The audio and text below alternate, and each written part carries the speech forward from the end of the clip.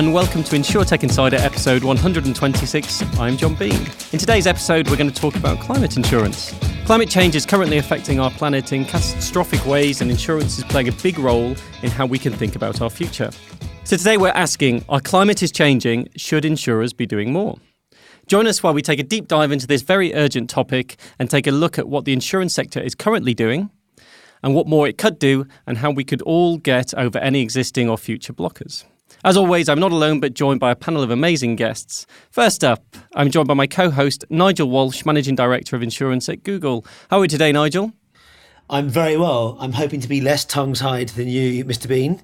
And I'm back in my broom cupboard, so there's no escaping. I'm looking forward to this one and our current climate crisis. Tongue ties will go out on the blooper show. Hopefully it will be nothing but solid recording from now on. Next up, we are joined by Lisa Wardlaw, Insurance Digital Strategist. How are we doing today, Lisa? And can you give our listeners a little bit of information about yourself? Not in my cupboard today, so Nigel, I have a little bit more freedom for this discussion. No, I've spent, the better part of 25 years working in and around insurance, based from the corporate side, so kind of grew up at PwC and then Munich Re and then Farmers, Zurich. But now more recently, I'm focused on geospatial and applying geospatial to insurance, trying to solve the white space, in particular around and surrounding climate change and how do we accelerate the industry's response to it. Well, it's fantastic to have. I know we've spoken many times and I've been desperate to get you on the show for a long time, so I'm glad we finally got you. I'm so happy to be here. Next up, we have Steve Bennett, Chief Climate Officer at Demex. How are we doing today, Steve? And can you give our listeners a little bit more information about yourself as well? Sure, absolutely. All good here. It's nice to meet you guys for the first time, John and Nigel, and Lisa as well. I've been in weather and climate my whole career. My undergraduate degree is in meteorology, but my postgraduate degree is in law. So I'm probably the only weather lawyer you'll ever meet.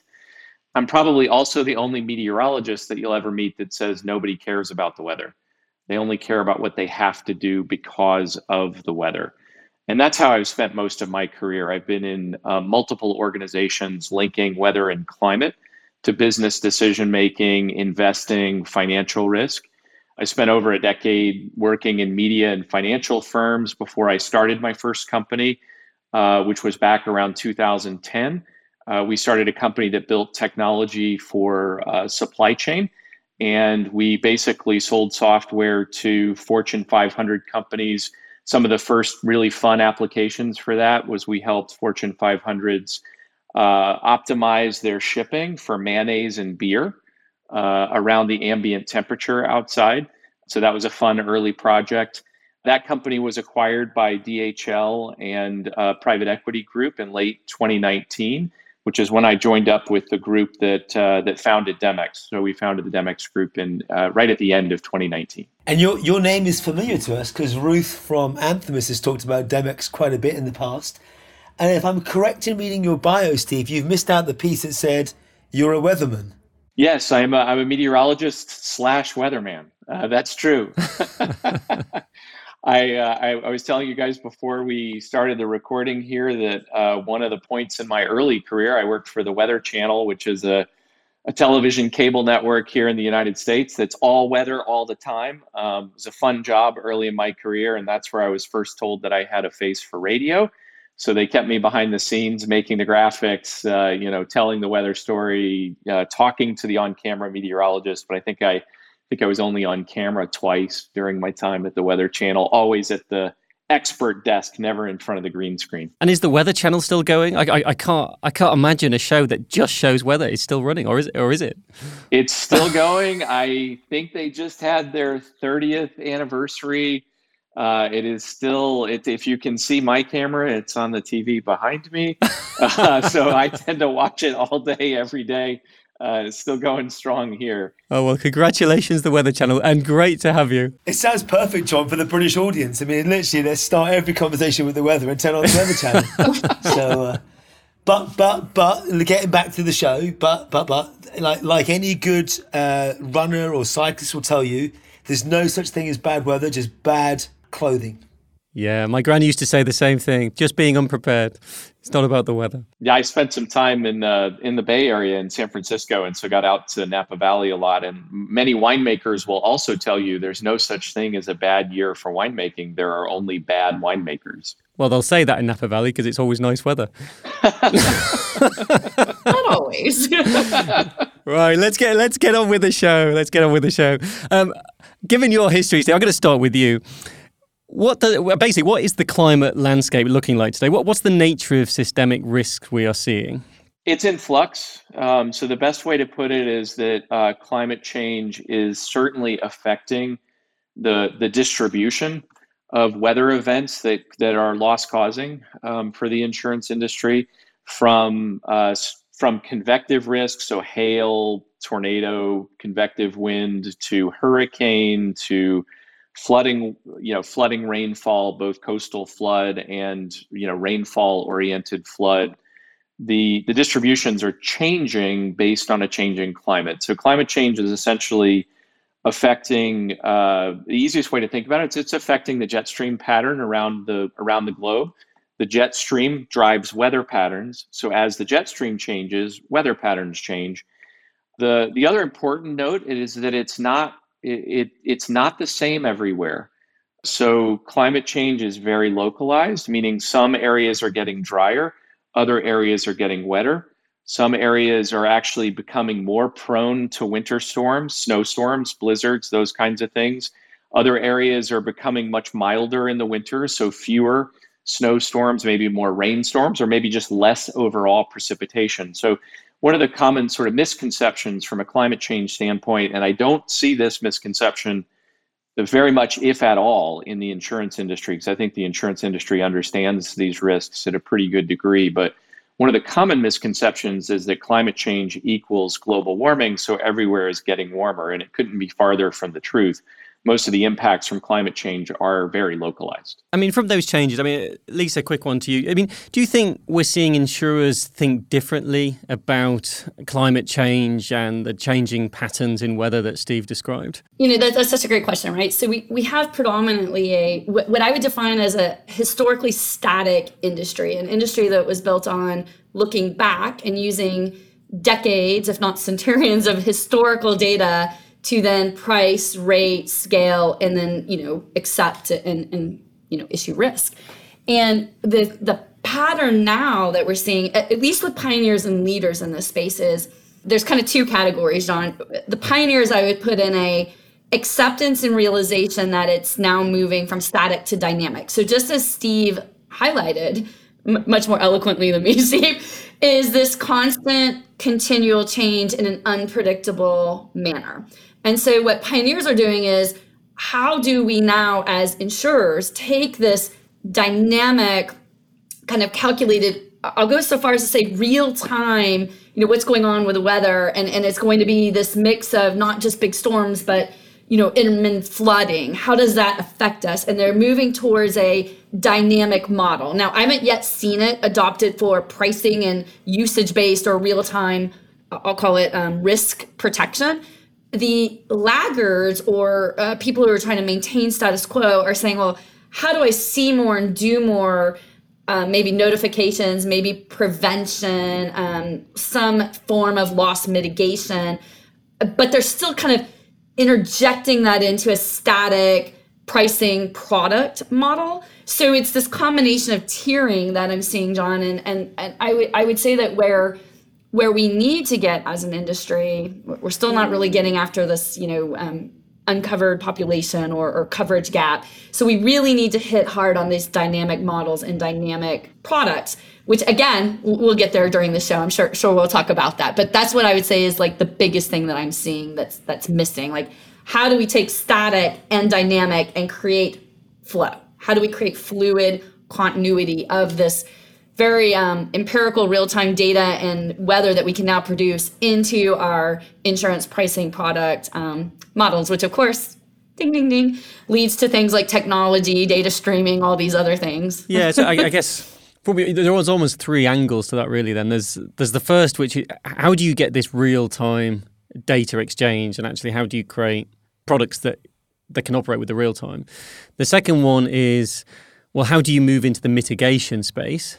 If it's not real time, how can you mitigate and reduce these risks? And I guess the third is just how do you price for them? If you're not going to do either of the first two, over time, can you price these risks in? Yeah, we can unpack some of those as we go into the future of the show. I guess one of the things you're looking at there is frequency and severity, right? And I think both frequency, what used to be described as 1 in 100 type events seem to be happening a lot more frequently right now, whether it's flood, whether it's wildfire, whether it's hurricane. And for folks that listen to the show, you all know I'm a crazy movie buff, and I can't not sit here and think about The Day After Tomorrow and what went on with New York Libraries. It's just down the road, or San Andreas with The Rock and whatever else, and all these movies that are showing catastrophic, events happening, and as a net result, what that then does to cities or localized areas, to Steve's point. But actually, whilst they're science fiction and Hollywood style films, I also think they're a good way of getting people more aware of the things that are going on. It's all too often in the climate scenario where we see, oh, that will never happen to us, or it's not here. And now we're seeing, we saw wildfires in the UK. Absolutely. When the temperature hit 40 degrees for the first time, I think ever, just a few months back. And that was an unheard of event. And, we then look to what's going on in Europe, and we see rivers that are dry for the first time in years. And you see distress stones. What was the word I saw that were used? Stones that showed fear of famine or elsewhere when rivers reach certain levels. So there's lots of these things which almost showing history starting to repeat itself. And we're seeing these insights from these events that are now happening more frequently. And these things they're all connected. So, if you think about this as a distribution, so think about it like a bell curve for whatever event, whether it's, rain or temperature or snow or whatever, what's happening is that whole bell curve is shifting. And so what we used to call CATs, natural catastrophes, the 1 in 100s, in some cases, those are becoming closer to 1 in 20s or 1 in 10s. What used to be a 1 in 1,000 might be looking more like a 1 in 500 or a 1 in 250. So the whole range is beginning to shift, along with the means. And there's science to suggest that perhaps the tails are changing differently than the middle of that distribution as well. So there's some of that going on too. But I think it's important as we think about this to think about, I no offense, Nigel, but I try to sort of step back a little bit from the day after tomorrow kind of situations and say that certainly there are that's what I would call a mega cat, right? Like those are the kind of things. It doesn't matter how the industry's positioned because we're all going down together. I think there are an awful lot of those things out in the tail that are in the cats or the, there's a term I've heard used and have used myself a few times, on the kits versus cats. So the smaller events that are becoming more frequent. So you just have a lot more of them in a year and they accumulate to be of the level of a catastrophe, but the single event may not be a catastrophe. I think focusing in there is where the industry can probably make a lot of headway. And I think it was John a minute ago who sort of said, thinking about this from the 3 different angles is a really strong approach. Yeah, I think you're absolutely right, Steve. And to your point, Nigel, about the frequency, last year the World Meteorological Organization released research suggesting the number of weather-related disasters had increased 5-fold over the past 50 years. So I think these patterns are changing. To your point, Steve, the bell curve is shifting. I guess a question, Nigel, I'll fire this one at you. Who is driving kind of I don't want to say the war on climate change, but who is driving the response to climate change? Is it been insurance or is it other industries so far? It's a good question. In fact, scrap that piece about being a good question. It's a terrible question. I'm joking. I'm not sure any particular industry is driving it, but if you step back to the World Economic Forum or any of the folks that look at the top 10 risks or the top 10 global risks year after year, there's always some great insights that are coming out. And lo and behold, you step back to the report a few years back, global pandemic was on the list, but we didn't know anything about that. Global cyber was on the list and we're still addressing that. But equally, you've got climate change on those world's biggest risk reports that are out there. I think insurance, whilst not necessarily driving it, has one of the biggest opportunities to lean in and help address it. And whether that's us insuring or not fossil fuels and dirty energy and all the things that go with it, all the way through to promoting and providing support for cleaner energy. And we've spoken about this before with Sean and others on the show. I think insurance organizations have the best opportunity at leading the conversation, given that almost everything that we do is built upon this foundation. So I think we've got a really strong opportunity to be at the forefront of this change, but we can't do it alone. Yeah, and I think that's a really good point. It's a really good point, Nigel, because most people think of sort of the physical, the damage that hurricanes cause and all the rest of it, and how insurance play in that.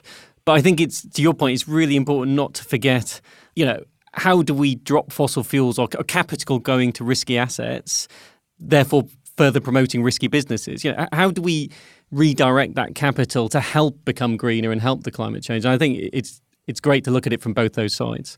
Lisa, I'll fire this one over to you. How are insurers preparing themselves? So if, Nigel said there's a great opportunity for them to lean in, how are they preparing themselves for a world where risk is on the rise? So yeah, if I think of every annual report, right, is talking about losses and new risk categories, I think that the first thing that they're preparing themselves for is just an obvious, awareness that losses are not going to come down, right? Like generically, we are going to have to deal with a world in which, continual events are on the rise in more frequency and higher severity, to the point, that I think that not accepting that, but accepting, the cards that we're being dealt. So I think what we're trying to do is you can't change climate from an insurance perspective. I mean, yes, we can do things that are more sustainable and, work together. And I think insurers are clearly leaders in that space. But the other side of this is, how do we protect our communities? How do we protect our individuals? How do we protect our societies, our properties, our assets? And insurers have long had a mutual interest in that, which is, how do we increase coverage? So you've got kind of two things happening. We've systemically had a coverage gap for forever, right? There's always been this gap of, just to explain that for people who may not, nauseatingly eat, sleep, and drink or live these terms, but, there's property that's covered, meaning people buy insurance, and then the insurers have to step in if something happens, and they have to make whole on that amount. And then there is this other property or denomination of property which is not covered by insurance. So it's uncovered per se, or let's just take $1 million, maybe $200,000 of that is covered. So if there's a catastrophic event and $100 million is the loss, there's only $250,000 coverage, or 25%, just to keep the number simple. So there's always been around hovering this 50%-ish, I'll just round, I'll keep the number super simple, coverage gap. And in addition to that, so you've got this coverage gap that insurers have long been trying to, of course, seek insurance protection, but some sort of protection on the financial communities, the properties, the people, the damages. So that's been a systemic issue that everyone's trying to say, how can we pierce the coverage gap? At the same time, for the portion that is covered, the 47 to 50%, as climate change and risk goes up, so do the natural static pricing tables, which makes that less affordable, which could have the impact of increasing the uncovered or expanding that coverage gap. So insurers, John, to be simple about it, are trying to attack it from both angles. What they're trying to do is find remedies to prevent, early notify, early detection, and kind of build a moat around damages. So how can we notify earlier, loss prevention measures, communication strategies, a lot of simple, low-cost things to do to prevent or, if you will, decrease damage when damage is going to occur. And then the second thing is, you'll see things like new, parametric products and combination indemnity products. How can we create things that are going to, I'll say this a little tongue-in-cheek, offer a more simplified solution to maybe a more layman customer that might want to buy something that's quick pay, like Parametric in its original form. We've made it all complicated, so I'll say quick pay in this like sense, but it should be something like you get $10,000 if this occurs. Here's $10,000, no claim process or adjudication or loss verification involved. So what I see in the industry is, of course, a multifaceted approach. And that multifaceted approach is how can we come after, decreasing loss so that prices don't exponentially go up so that people, can continue to afford insurance. And at the same time offering more, simple issues, simple pay concepts to go after this coverage gap. So long-winded answer, but my opinion is you can't do one thing to solve this. You have to do multiple things, and you have to do those at the same time. And maybe challenge to our industry, we're very conservative, kind of wait and see, let the law of large numbers and the actuarial tables, prove it. We need to react quickly and much more dynamically, which is not something that insurers are, natively great at. Again, this look back thesis. So we need to kind of do a little bit of all, understanding that the law of large numbers will take care of us. So I'll pause there. Yeah, it's a really good point. I mean, Steve, are we seeing, as to what Lisa explained, are we seeing insurers move into this space and starting to make it happen?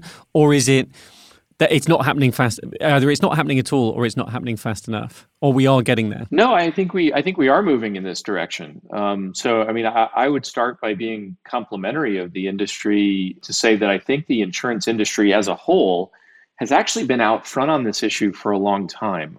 So it was probably around 2005. I was working for a hedge fund in Chicago that backed a couple of reinsurance companies in Bermuda.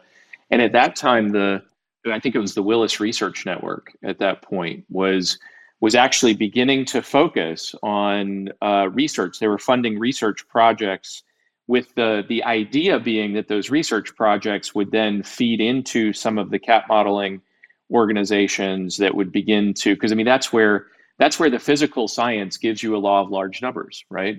We're able to take these physical components in the atmosphere and basically reproduce them in a simulation over and over and over again. And that's essentially what a cat model is, right?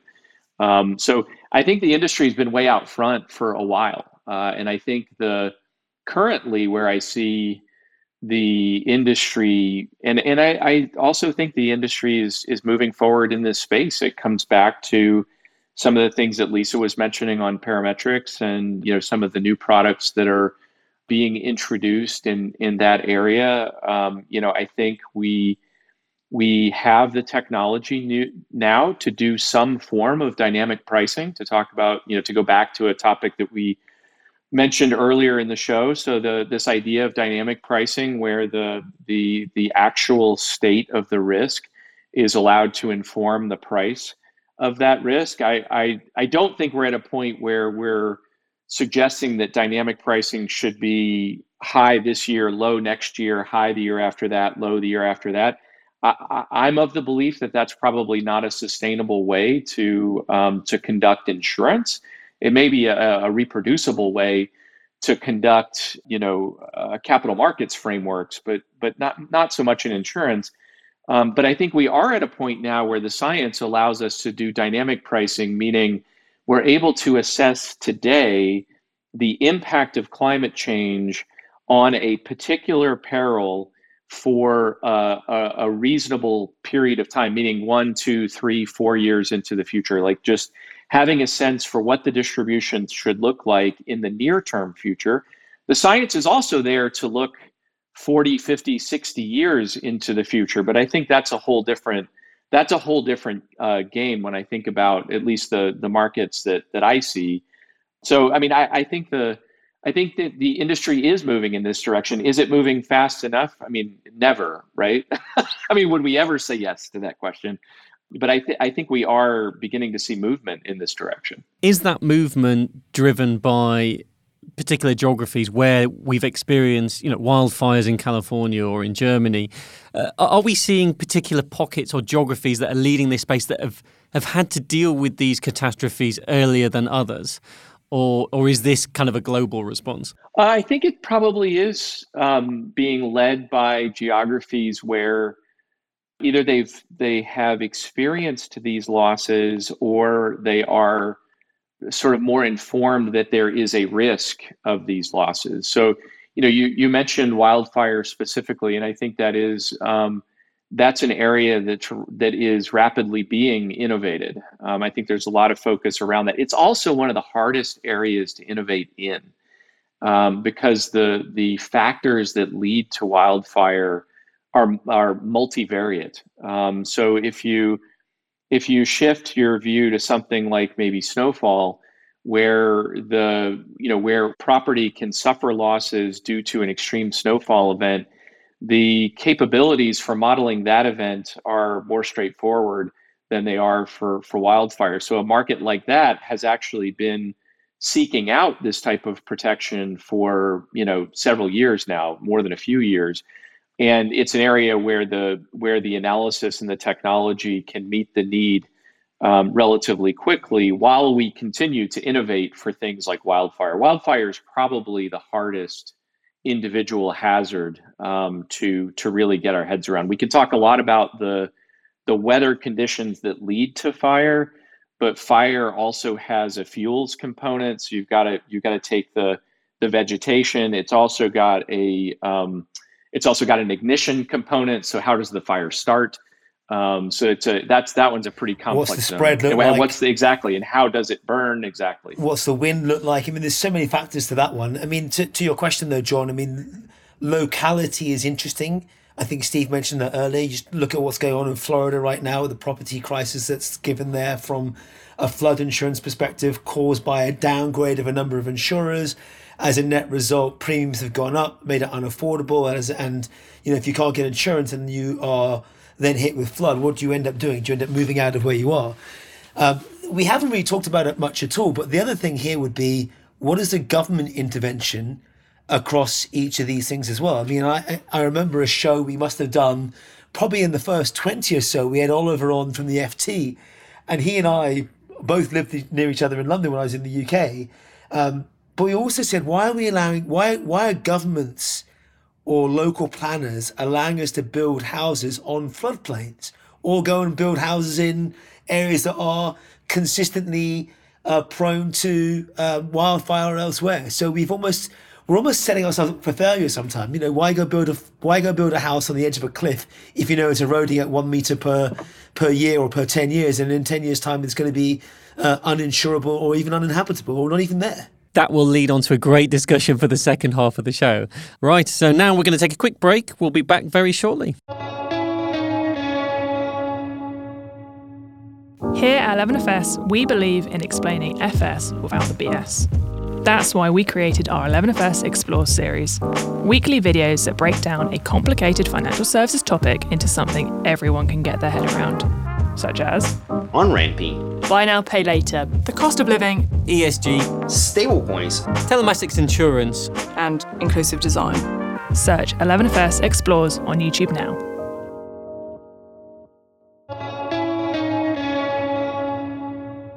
Welcome back. Let's get on with the show. So the next piece is all about, as the risks continue to evolve, what can and should we be doing? Let's look at, we've now looked at how things have stood. Let's look at the challenges and, more importantly, the opportunities going forward. Lisa, let me start with you. I guess as climate risk goes up, how do we continue to ensure, our health and our homes here? What innovations have you seen, and what are we likely to see in this space that will make a difference going forward? This is almost a precursor to ITC and all the cool things we're going to see in the next 3 weeks, right? So I think there's a couple of layers of that, Nigel. Of course, there is the product innovation layer. There is the underwriting pricing innovation layer, and then there's the data techniques and input innovation layer, right? And so I think all three of these things have to work. And so yes, it is a precursor to ITC, but I think all these three things have to work in tandem one another, and I don't think it's linear. So we're going to see, you know, we're going to see a nice little weather pattern created, if you will. You know, hopefully, like we're have different fronts creating different weather patterns within.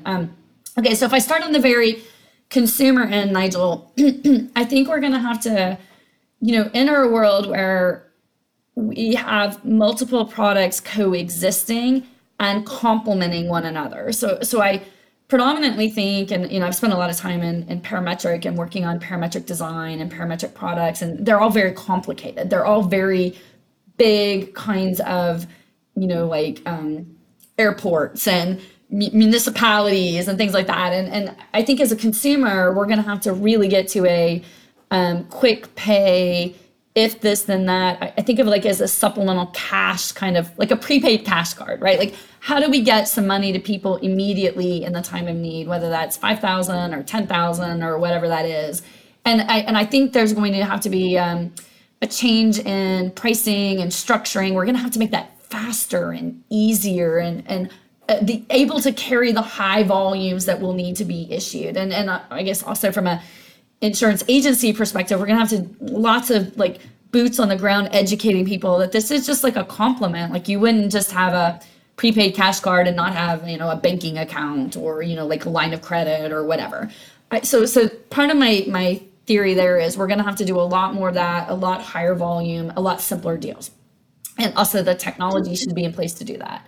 The second layer, of course, will be, I think we're going to have to innovate in indemnity products themselves. I think we're going to have to kind of bifurcate up the indemnity product into different tranches based on more dynamic-based pricing, but creating some stability to that. So how will that work? I think the reinsurer is going to have to come in heavy here to back the carriers, and some of these, these are going to be really big data, really big risk aggregation kinds of product innovation. So I kind of see the reinsurers, by the way, at least, in the US, back approximately 85 to 90% of all catastrophe losses anyway. So I think we're going to have to spread that out and really get this kind of real-time consortium. And then I think in the enablement part, and this is, of course, where the insurtechs come into play heavily, we're going to have to solve for real-time information. So how can we take real-time information now and do something with it? I'm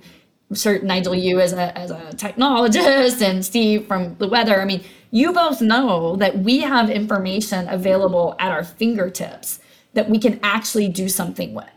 And so the conundrum is not in, the data and all the different combinations of the data. The conundrum comes in, we've created point solutions. We've over-indexed on point solutions, but we haven't really created a consortium of these things to come together, because I don't think it's any one linear path. It's the multitudinous of this all combined together. And as an industry, Nigel, I don't think that we've been able to put all those things together to solve for the new product innovation and the proper pricing that consumers are going to need. I'll just double down on one, because Steve was alluding to this earlier in the first half of the show, which is flash floods.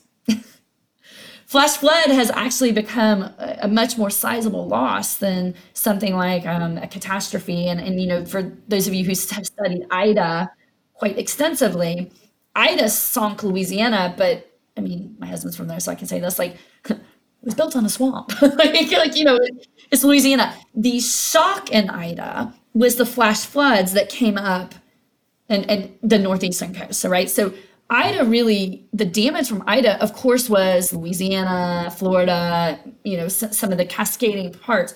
But really, it was the backlog of the sewage systems in New York City and New Jersey, and just that breakage, which really, by definition, was associated with Ida, but it was flash flooding.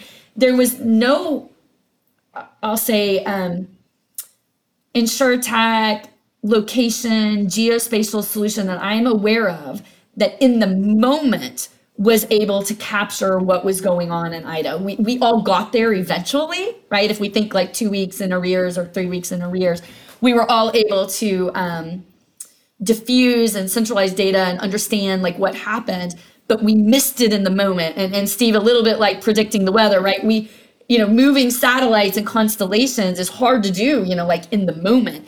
And so we're going to have to get much better as an industry at flash flooding. And I'm using that as a very specific example, right? Because people were displaced, homes were displaced. We all know water contamination, sitting water, et cetera. So how do we work together with these things? And clearly I'll just amplify, right? The government programs are not as immediate or certainly not as sophisticated as our private programs either. So we're going to have to work together to actually lift the government programs up so that people can get things like their payouts more faster, to avoid things like mold, et cetera. So I'm going way deep in this, but I think it's important to understand the cycle of it, because we always just think if I had the data, I could do something with it. It's the combination of these things, not any one thing in isolation. And if I could build on that, actually, on the IDA example, because Lisa, I think this is a great one. I think this example is really, really good of where the industry can go. And it backs into some of the points that you made about how the industry should get there. So I think the ability proactively going forward from here to put some form of a small scale parametric in place. And when I say small scale, I mean aimed at the homeowner, the renter, at the baseline level where a certain degree of displacement is done, but it's not it was based on rainfall rate. Right. So it wasn't simply that it rained a lot, right? It rains a lot in the Northeast United States, a lot. This was rainfall rate. It's how much rain fell in such a short amount of time is what caused the backups here. That is a tackleable problem for technology in weather and climate science today. So we can understand the distribution of that rainfall rate in geographies. Therefore, we can begin to price it. And once we begin to price it, you can imagine a world where parametric policies may be baked into a renter's insurance policy or a homeowner's insurance policy that begins to cover the smaller scale of loss, meaning somebody who's got to leave their apartment for a week while mold remediation is done, while new drywall's put in, and the remediation techniques are done. You can imagine a policy, basically a parametric sitting inside the renter's policy that basically offsets that degree of loss. I think we're at a point today where we can price those risks, and what we're looking for is for the industry to begin to uptake those risks. That kind of comes back into your earlier points of it needs to be easy, right? The policyholder needs to be able to get a quick payment. Absolutely, totally agree with that. And then up the stack, as you come up toward the reinsurance stack, the reinsurers need to see I don't really know how to say this, so just put it bluntly, they need to see the profit in it, right? They need to see that there's going to be a return on investment for doing it. It's not all about the loss, right? It's about being able to diversify the premiums that they're collecting. It's about being able to ensure that you're not going to suffer this particular loss in 10 regions at the same time. So, therefore, you've got a positive return on the premium that you've collected. I think IDA is a great example because I think IDA is a really nice example of how you can begin to see that model unfolding.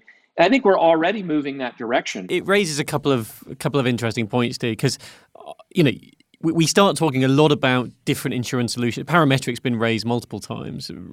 The use of real-time data, but you've got to have the products and services to be able to actually deliver those via the insurance companies. I think the other interesting one is if you start talking about sensors and more real-time data and having this kind of constant flow of information between consumers, especially if you move away from commercial into the personal, where we talk about smaller, simple products. You bring in the whole element of, we talked about it a lot on here in terms of that trust between insurers and the customers, that you're going to use my data for the right things. And actually, you're going to help me not just pay out if something goes wrong, you're going to help me with the mitigation. And that brings in a real trust element between the consumer and the insurer. It'd be remiss of me not to mention one of the very successful insurtechs out there, Flood Flash. So I know you've been talking about Flash Flood, but look at what Adam and Ian and the team have built at Flood Flash, and the sensor and the technology they put inside organizations that allows for the immediate payouts post water reaching certain levels. So I think actually we've started talking about how we solve it from a end consumer or corporate perspective, all the way up the chain through the reinsurers and elsewhere. And actually, one thing that we have to admire about the insurance industry is, whilst we all get frustrated with not doing things quickly enough, we are outstanding at learning from history and events that have gone on in the past, whether they're climate events or otherwise. Your actual points you're making, Steve and Lisa, reminded me of the Chinese explosions in the port back in 2015, when we didn't know what vehicles were on what ships or what the concentration risk might have been because of all these things aggregated together. And actually, I say this tongue in cheek, if only we knew an organization that had mapped the planet at a huge scale that is easily accessible via an API or otherwise, like Climate Engine and Earth Engine from Google. There are some brilliant sources of insights that are out there that are, and many others as well, of course, that insurers and others are now able to leverage to try and get some more real-time or near real-time insights. So rather than doing this on an annual basis, we can actually do it on a much more frequent basis that will then impact what we choose or choose not to do day in, day out. I think, Steve, you mentioned hail as another weather condition earlier, and there's another startup out there, Hail OS, that has sensors that we've got that are out there. We've worked with the likes of Farmers Edge that puts IoT technology in fields and in farmers' hands to work out when and how you plant and whether you should or shouldn't do these sorts of things. So actually, we're getting much smarter and informing people about when they shouldn't be doing things. Ask any builder when they're trying to put a roof on and the rain comes, or they're trying to lay bricks and the cement doesn't set. So this has all got an immediate impact on individuals, economy, and so much more. I guess, question to all, John, let me start with you. What else could we have done to avoid some of the catastrophic outcomes? Or are we doing enough? I think it touches on some of the things we've mentioned. I mean, I go back. I mean, we've mentioned a couple of the startups. There's one called Exante, which does protection so they do parametric insurance for hurricanes. So if a hurricane is triggered, they release the funds instantly pre-landfall. So actually, people can build, get the sandbags, get things in advance, and actually help with the prevention to mitigate the losses. I think that's where we could go. I find as insurers, we're very, very good at being reactive. We're very, very good at assessing after the event. Payouts, we've got a lot better at being faster with the payouts, reducing the supply chain. I think all those things are fantastic. But for me, and it goes back to the points that you were raising, Lisa, is how do we act in real time? If we see something that is about to happen, whether it does or doesn't, how do we trigger the funds or trigger the actions in place ahead of something happening to help mitigate? And that could be whether that's months in advance or even whether it's just days or hours. But that for me is, if we're going to move away from this kind of just being reactive to actually being proactive and mitigating, we've got to get a lot better at getting those funds out early and then having almost step-by-step things that you could do in this particular catastrophe. And that's where I think we'd start to build trust, and you could do that at any level, from a customer level all the way through to a large commercial level. You made me think of, so I did spend 2 years of my career in logistics at the Home Depot, working in global supply chain. And so I'm fully disclosing that because part of where this, in my mind, the inevitable path that this needs to take and has to take, okay, kind of flashing back to, we've already said that climate change is upon us. These types of weather patterns are going to continue to emerge in a much higher frequency and higher severity level. And we're big enough to anchor in and protect communities and the people that we serve in a way that they're not going to have to be just taken along for that ride. So what can we do about that, right? So I think that, of course, notifications, preventative measures, things like if you do this in advance, there's a lot of startups that are helping with sprinkler systems and, IoT and notify here, notify there, connecting to telematics in cars, getting cars out of harm's way, getting people out of harm's way, all the things that we can do, getting your electronics off the basement floor, getting them up, what does that mean? But I would say all of those things are really a direct to consumer. John, hearing you talk, I think we'll have mini little quick 3-second podcasts, like here's what you can do now, here's a tutorial, right? Like helping people. But ultimately, if I think about like, my experience, like what happens after a storm, right? What goes up? Like, why are losses so costly? It's not just the loss itself, it's the reparation cost. So materials, here's going to come the supply chain angle, materials and labor go up at least 40 to 50%. And that's before COVID, supply chain shortages, and all these things. So, and I'll also qualify this by saying I used to do treasury as well in another life. So if you start to think about using real-time predictions and on-demand intelligence to now start creating a derivative exchange and future acquisition of materials and labors before it hits landfall. So Steve and Don, to kind of like take that example of Parametric where we're giving people money now, and the insurers are big enough to buy in bulk. So now we're going to go buy, wood and sheetrock and generators kind of like as things are unfolding. And we're going to kind of almost create a new economic yield curve within supply and demand that's a little bit of a future forward. So we're going to do this in bulk, and we're going to then depress the cost or lower the cost of repair back to, I'll call it a pre-catastrophic level. So I fundamentally believe, and I won't name any names because I know some big, very big, large companies working on themes along these lines. I think we're going to start to see this evolve. So I think that's going to be the real sophisticated play here, which is we're going to notify the consumers, we're going to get quick money in their hands to get them out of harm's way, and we're going to, take the time out down. So how long are they out of their home or their buildings? But we're also going to amp up on how do we get labor and material costs to be more pre-storm event. Yeah, I mean, you've raised a couple of points here, but you've actually just linked it all back quite nicely to underpinning our entire industry is data. And it's not just data of a thing that's here in front of you or above you or below you, whether it's flood or hurricane. It's actually all the adjacencies as well. And this has happened if you look at the supply chain more broadly, whether it's for vehicles and the supply of vehicles over the last couple of years post-COVID. Look at the queue as a cause from the shipping issues in the canal. All these things cause backlogs to supplies of wood and vehicles and so much more. So having that supply chain twin or insights into what's going on in and around you is almost critical to actually make sure we protect it. One last question before we wrap up, and that's, given the economic climate that we're currently in, I guess, what's the risk that people go, we just can't afford it, or we're prepared to take a bigger risk right now on things like climate cover specifically? Are you seeing much of that, Steve, or are we now making it more accessible and more modular, therefore people are buying bits and pieces as opposed to more broad cover? It's sort of both.